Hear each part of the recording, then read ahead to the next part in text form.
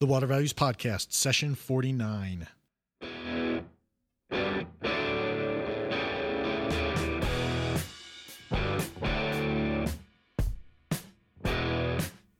Welcome to the Water Values Podcast. This is the podcast dedicated to water utilities, resources, treatment, reuse, and all things water. Now here's your host, Dave McGimsey. Hello and welcome to another session of the Water Values Podcast. As my son Joey said, I'm Dave McGimsey and thanks for joining me. And thank you to David Zetlin, my guest from way back in episode 9, for his multiple comments this past week on the website to various show notes. Always great to have the content and discussions we're having on the podcast strike a chord that resonates enough for someone to leave a comment on the show notes. So please make sure to leave a comment on the website if something we talk about here today strikes you as significant. Before introducing today's guest, just a real quick announcement that the Western Governors Association created a webinar series on the subject of the Western drought. The webinars will be the second and fourth Wednesday of the month, starting in February, on February 11th, and going through April 8th, 2015. They've got some great guests lined up, and I'll actually be moderating the February 25th webinar for them. You can learn more about the Western Governors Association webinars about drought at www.westgov.org. That's www.westgov.org. Okay, on to today's show. Phil Rolchigo, Pentair's Vice President of Technology, joins us. He shares some excellent insights into several seemingly divergent technology applications on which Pentair is working that actually share a common technological element. You'll really enjoy what Phil has to say about these technologies and how they're being brought to market. With that said, let's get on with it. Open the valves, fasten your seatbelts, and here we go. Well, Phil, thanks very much for coming on to the Water Values Podcast. Really appreciate your time. If you could you start off by telling us a little bit about your background and how you got interested in water? Yeah, sure. My background, I'm a PhD in chemical and biochemical engineering, and through school, spent a lot of my time focused on developing new, novel separations technologies. Was originally interested in applying my PhD to biotechnology and separation of pharmaceuticals and biopharmaceuticals. And as my career progressed early on, I got very interested in water and wastewater treatment, realizing how important it is. I started off at a startup company and continued on innovating, was at a company called Osmonics, which was one of the pioneers in water treatment technology. We started way back in the 60s, and then progressed to being here at Pentair, where I'm Vice President of Technology. So water started to just become part of my DNA, a very important space. One of my favorite quotes is from Leonardo da Vinci, who says that water is the driver of nature. And I think of this a little bit differently. To me, water is the driver of life. It's an essential resource with absolutely no substitute to sustain life. And so that everything that touches our lives, if you think about it, from the food we eat to the fuels that we burn to warm our homes, the clothes we wear, the cars we drive, they all have a significant virtual water footprint. They all need water to be processed. So no matter where you look, water is essential. You hear people talk about the food, water, energy nexus. This is a really, a new thread that people are really speaking a lot about. But when you think about it, it's really water. That's the common element that ties all that together. And so to me, it's our most precious resource. And it's exciting to be part of a company like Pentair that is focused on finding ways to preserve it. Great. Well, Phil, you've said a couple really interesting things in there. Initially, you indicated you were working on separations technologies, and you kind of then mentioned pharmaceuticals and biopharmaceuticals. Can you talk a little about what exactly are separations technologies? Yeah. So in any process, when you manufacture, for instance, a pharmaceutical, or you make milk, or you make wine, or you make beer, you have to purify it to get it to a level where it's stable and consumable. And so you use technologies like membranes or filtration, where you separate different components in those feeds based on the size, or you use distillation and separate them based on vapor pressure, or you purify these streams using ultraviolet light or other forms of disinfection. So it's really, when I say separation processes, it's any technology that can take something that's impure and purify it. Okay. And before we get onto the next question, you also mentioned the virtual water footprint that a lot of our products have. I've had guests on who've mentioned this virtual water footprint before, but it's been a while, and I just wanted to get your thoughts on what the virtual water footprint looks like for various products, in particular ones that you have experience with working on at Pentair. Yeah. So when you think about, let's take an example like beer. You have to grow the grain, takes a certain amount of water. You have to transport the grain to the manufacturing site where you're going to do the fermentation. The fuel that is used to transport it requires water to process the fuel to make the fuel. Once you are processing the beer, you need water as an input to drive the fermentation. And then you need water to clean up the process afterwards. And so when you look at that, you might be drinking a liter of beer, but it took tens of liters of water to actually get to that state.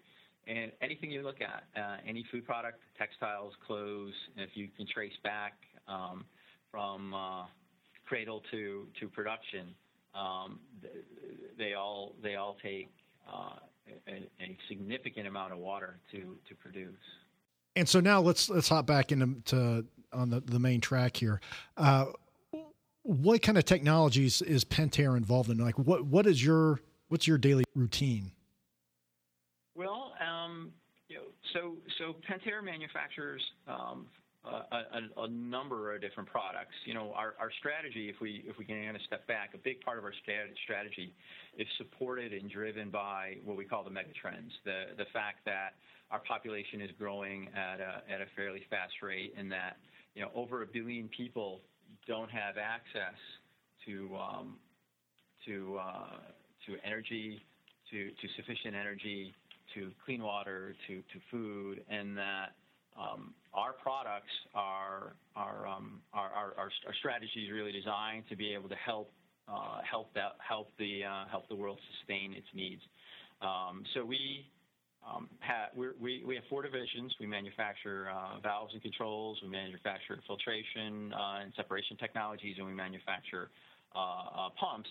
And each of these products and technologies are used in the production of food, production of energy, and ultimately in the purification and transport of water to address those mega trends and those global needs. Sure. And so, what are some of the technologies that you're working on to help advance those business lines you mentioned? Okay. So let's talk about one that's really exciting and relatively new for us. We realized that to feed the world, we're going to have to find new sustainable ways in which to manufacture proteins. Right? As the world population grows and as the middle class continues to grow, there's a higher and higher and not proportional demand on the need for protein. So aquaculture is one way in which we could, in an engineered way, farm fish. And in a more sustainable way, we can do that in terms of what we call recirculating aquaculture systems. So these are engineered systems to take fish and grow them to a point at which they can be consumed. Now that's a really complex process. You have a process where you need to keep fish in a closed loop environment, and you need sophisticated filtration and separations technologies to continually purify that water as the fish grow and excrete the byproducts, which in the ocean get diluted, but in a closed environment would actually poison them. And we've taken that even a step further into a process that's called aquaponics, where we combine both the production of fish with the production of hydroponically grown produce, where this is a really interesting process because the waste from the fish can be used as fertilizer for the produce. The produce further purify the water, and then you can close loop that water right back into the fish. So the combination of growing fish and growing produce has a symbiotic effect in a very cost-effective way. And this is really one of the exciting opportunities to take this type of approach into urban farming, where you can now think about, if you go back to think about the virtual water footprint, where you grow food in one part of the world, you transport it to another part of the world, that food is consumed there, and there's a tremendous amount of energy that's required in that whole value chain. But with urban farming, you can grow fish and produce locally to the markets that are going to consume it. It reduces your energy footprint, and by having this closed loop system, you reduce your water footprint by about 99%. Well, so that's one technology that's really exciting that we're focusing on. Another area that we're focusing on is what we're calling resource recovery. People currently think about a wastewater treatment plant. You think about the value chain of water. You purify water. People use it. Industrial plants use it. Food processing plants use it. It makes its way back to a wastewater treatment plant. It's purified to a level which meets discharge standards and then discharged back into the environment. We're reimagining what wastewater treatment plants do, and actually reimagining what we call them, and call them what they really are. They're resource plants. We think of them as resource recovery plants, where by applying the right technologies, you can recover the water, you can recover valuable nutrients like phosphates and nitrates that are used in fertilizers, and you can recover energy, because the process engineered properly creates methane, and if you can capture that methane instead of discharging it back into the environment, you can use that back into the wastewater treatment plant to get to almost cost neutral or energy neutral footprints in a wastewater treatment plant. And so we're doing a lot of research and development and bringing new technologies to the market that address those resource recovery opportunities. One particular one is what we call our anaerobic membrane bioreactor. This is a bioreactor, an anaerobic bioreactors, a classic reactor used in municipal applications, industrial applications. It produces methane, but the combination of using that reactor with our membrane technology and our biogas recovery technology, we can get the water to a water quality level which you can reuse it, repurpose it, or discharge it safely to the environment, and recover 2 to 3 times more methane than you can from a typical anaerobic bioreactor. So really changing the paradigm of how these treatment plants are thought of as waste treatment plants, and turning them into resource recovery plants. Sure. So you've mentioned the aquaponics and the resource recovery out of what our nomenclature today is the wastewater treatment plant. What are some of the challenges? Because those seem like two very different technologies. So what are some of the challenges with each kind of uptake of that technology? I mean, how hard is it to develop the market for those technologies? Yeah, that's a great question, Dave. Pentair is a very process-oriented company, and we have processes in place to drive productivity. It's part of the Pentair Integrated Management System, and we have processes that we've established to drive growth. And one of our processes to drive growth is our product development process, and another one is what we call our rapid growth process. Now, both processes have a lot of similar attributes. They're directed towards different objectives. Product development is what you think. It's a process to develop new products. Rapid growth process is a process to explore and develop new business models or new markets.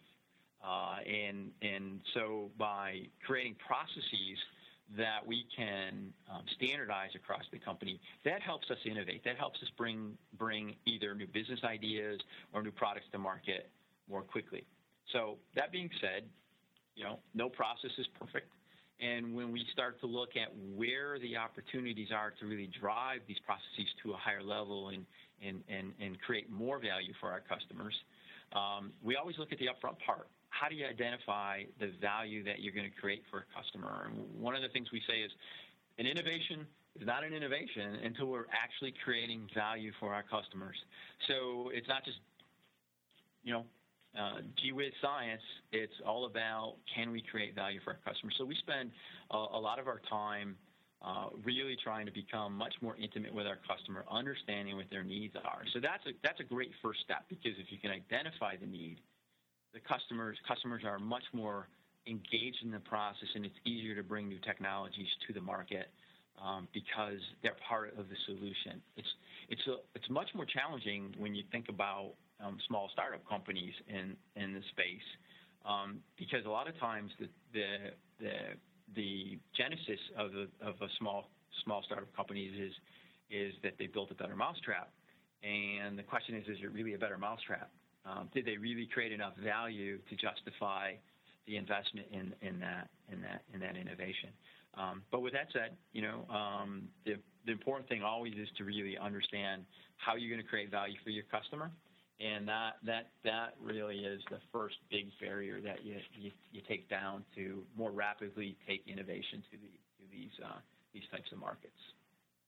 Yeah, that's I think, a good insight. It seems there are a lot of people that are coming up with neat things, but they can't find anyone to sell it to. So even though the technology is really impressive, they're unable to really bring it to market because they weren't taking that first step. They weren't vetting the technology against what the needs are. So are there some other impediments? Say you've identified the need and you've interacted with your customer. How do you grow that market? What are some of the impediments that you see to growing the market for technologies?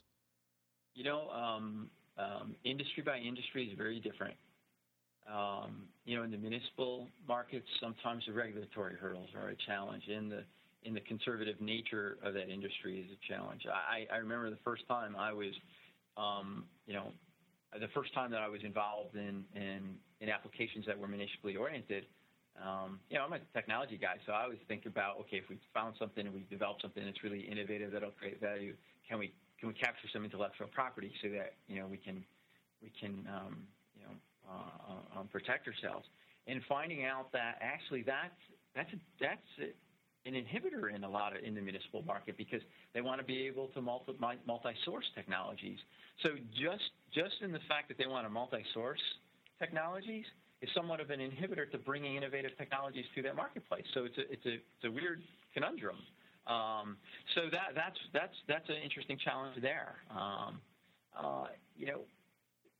Historically, what I've found is that industry has been the first segment that truly values water, and it's easier to innovate in an industrial application because you can prove the value that you've created. And business people are business people. They count dollar signs. And if you can show that you've improved their process, improved their bottom line, it's easier to get over the hurdles of, well, this is a little bit new. So it's easier. And so, I think the typical path is I see that industry tends to be early adopters of new innovative technologies. And then as that technology is proven and costs are reduced, you'll see it trickle into the more residential and commercial spaces, and then into the municipal spaces. Yeah, in terms of the resource recovery technology we were talking about earlier, the vast majority of wastewater treatment plants are municipally owned and operated, or at least they're municipally owned. I know there are P3s out there that are, but so in the market that is so dominated by the municipal sector, how does that resource recovery technology? How do you gain a toehold for the technology to really take off? Yeah, no, it's a great point, and here's my point. The first applications that we've had for this technology have been in dairy plants, where we've been able to convert the wastewater in a dairy to energy neutral treatment plants, and then repurpose all the water. So there, in those applications, you can very easily and quickly draw a value proposition, and that's where we're finding the most earliest traction on a resource recovery plant like that, where we're recovering energy and recovering water. Now take that full circle. Now that, we're starting to see that, we're starting to realize municipal plants are starting to look at other ways that they could generate revenue. And what's happened a lot over the last 10 years is they've made one step towards that. They realized that they were a cost center in the municipality. They're taking water, treating it, and releasing it back into the environment. Well, they had actually a feedstock that people were paying for, water that was somewhat impaired. And if they can treat it, and instead of putting it back into the environment, reuse it, send it to industry, send it to power plants, they can actually get paid and go from being a cost center to actually a profit center. And so that was the first step. And so industry led with reuse many years ago. Industry now is looking at resource recovery. Municipalities followed short behind with water reuse. You've heard the term purple pipe. So if you've been in Texas, you've been in California, or golf courses in Arizona, and you see the violet pipes, purple pipes, here and there. That's all recycled water that's been treated by the municipality and pumped back to be used to be repurposed. Municipalities now are starting to say, okay, well, we did this with water. What are the other opportunities? Wow, look, we got a ton of opportunity to recover phosphates. We got a ton of opportunity to recover biosolids and convert them to energy. And so they're coming a little bit more slowly. So my point that I made, that industry is usually the first adopter, followed by the municipalities, is holding true. Sure, and great example, because you answered my next question, which was going to be, municipalities and utilities are typically in a race to be 10th. They are a little gun shy of being the first one out there to try a new technology, and so the industrial sector is the proving ground. I think holds a lot of merit for what you're saying there. Mm-hmm. So let's talk about risk. These industrial first adopters of technology, how are they managing the risk that all the munis and utilities want to avoid? Typically in an industrial setting, you have an application, you run pilots, you take the risk down in a very engineered fashion. From we've got a concept, we think this will work, it'll work on paper, you run a pilot, it's at a point at which you can you run a pilot at a level which you think you can you're confident you can scale it, and you scale it. And then the more times at which you've been able to do that application, industry is a little more comfortable to say, hey, yeah, you know what, my competitor down the street is doing this. If they're doing it, I better do it. So there's also that competition element. But in terms of just managing the risk, it's just good process engineering around, identifying the opportunity, being able to show the value proposition on paper, and then running pilot studies and doing the proper work to validate that the process is going to work and your economics are going to be validated. Sure. So let's talk a little about going back to your example with aquaponics and developing that market. I mean, how scalable is the technology that you're developing here, the separations technology, to allow the water that's supporting the fish as well as the produce? What's the scalability of that, and what are the most common applications you're seeing of that being introduced into the market? Sure. So this is an application that's very early in development. One of the things that gets us really excited is that you could standardize, as an engineer, the way I think about standardizing something. Right. You could standardize this process. It's almost something you could imagine being like a franchise, that you can actually create an out-of-the-box model that people could replicate. And we're exploring these types of business models today, but it's very scalable. We've got an application here in the Twin Cities with a company, our partner company called Urban Organics, where we're doing exactly that. We designed the system. We worked with them from the beginning to implementation and startup around a system and a process that we'd be able to replicate, and it's working fantastically. So we're excited about it. It's a very small water footprint, so it can be something you can do in an urban environment. We found that we reduced the water footprint to maintain the fish and grow the produce by 99%. So it's a very small water footprint. We found things like, just because it's an engineered environment, we dramatically increased the rate at which the produce grows. So the productivity around growing produce is really a game changer. So as we're developing the application and we're starting to understand all the benefits of tying the two technologies together, or the two applications together, I should say, with the technologies, we're seeing opportunities to innovate at the technology level to reduce the cost. We're seeing the process become more and more efficient because of the way they're coupled together, and that affects the economics. So we're on this journey to a model that we think is very sustainable and scalable.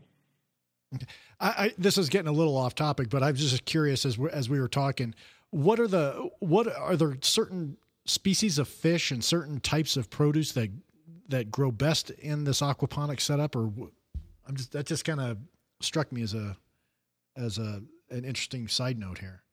Sure. So there's a roadmap.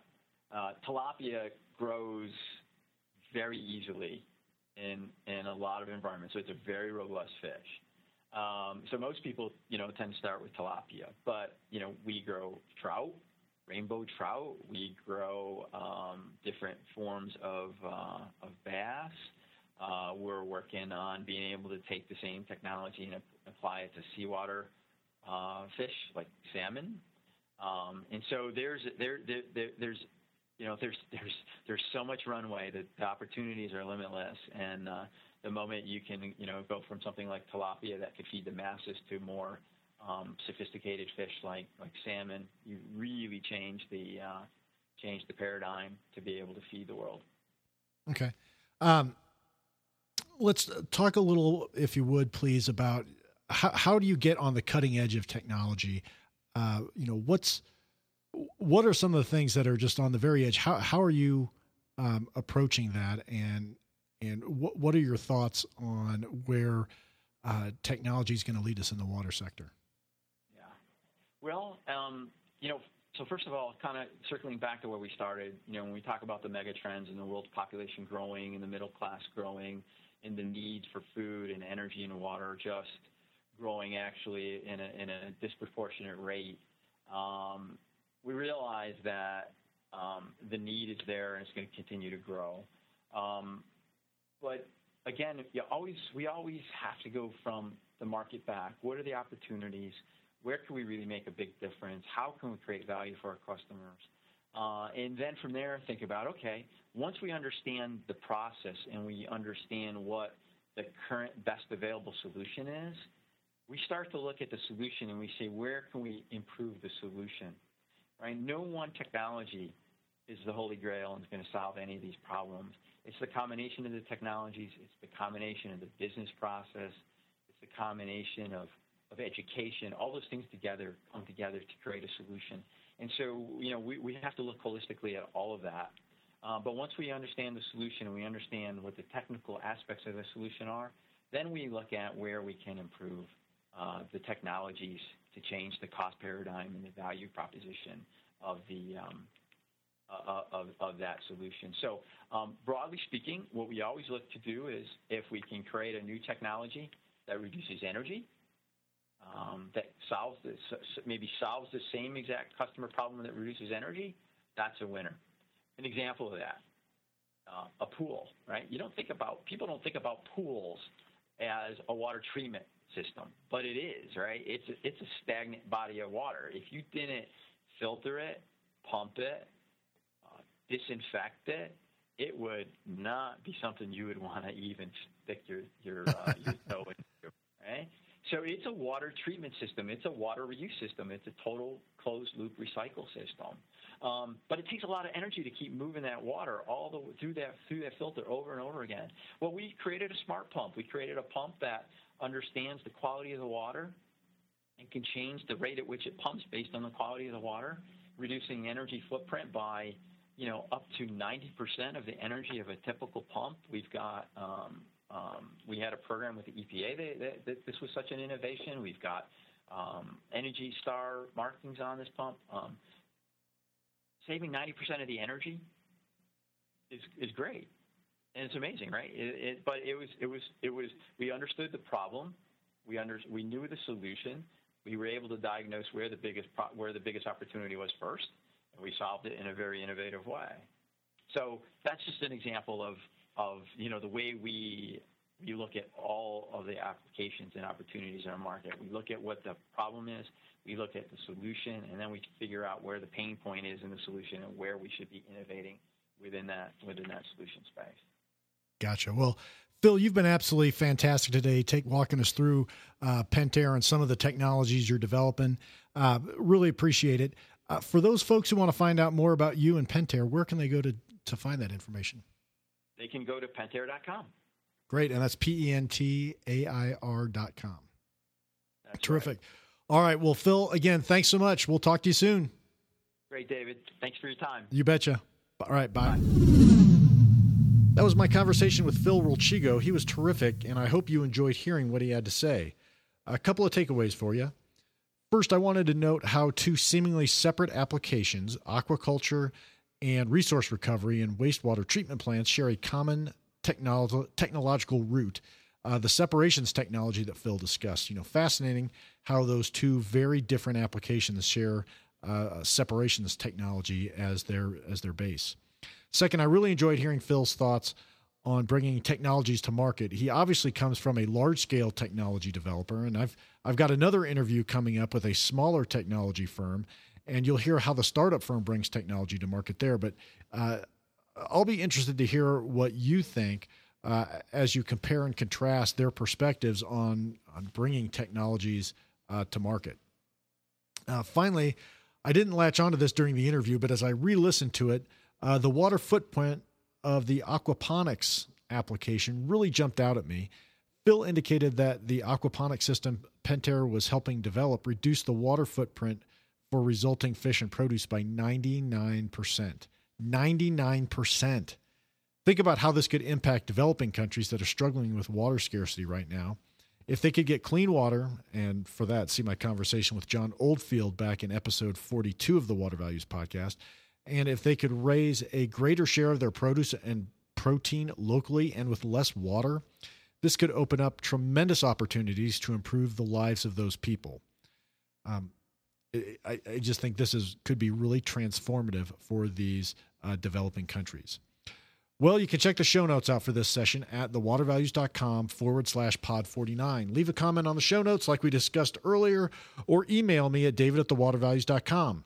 You can also tweet at me at DTM1993, and you can tweet about the podcast using the hashtag watervalues. And don't forget to rate and please review the podcast on iTunes, Stitcher, and other podcast directories. And please don't forget to tell your friends and colleagues about the podcast and to sign up for the Water Values newsletter, which can be done at thewatervalues.com. In closing, please remember to keep the core message of the Water Values podcast in mind as you go about your daily business. Water is our most valuable resource, so please join me by going out into the world and acting like it.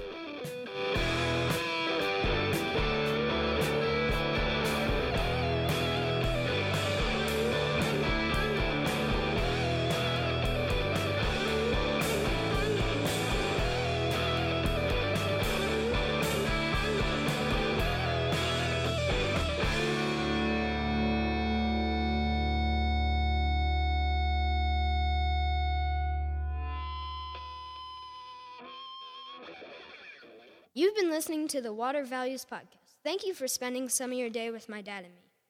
Thank you for tuning into the disclaimer. I'm a lawyer licensed in Colorado and Indiana, and this podcast does not establish an attorney-client relationship with you or anyone else. And information in this podcast should not be considered legal advice. Further, this podcast is not a solicitation for professional employment. I'm just a lawyer who finds water issues interesting and who believes greater public education about water issues is necessary. and that includes enhancing my own education about water issues because no one knows everything about water. Thanks for listening, and we'll talk to you next week.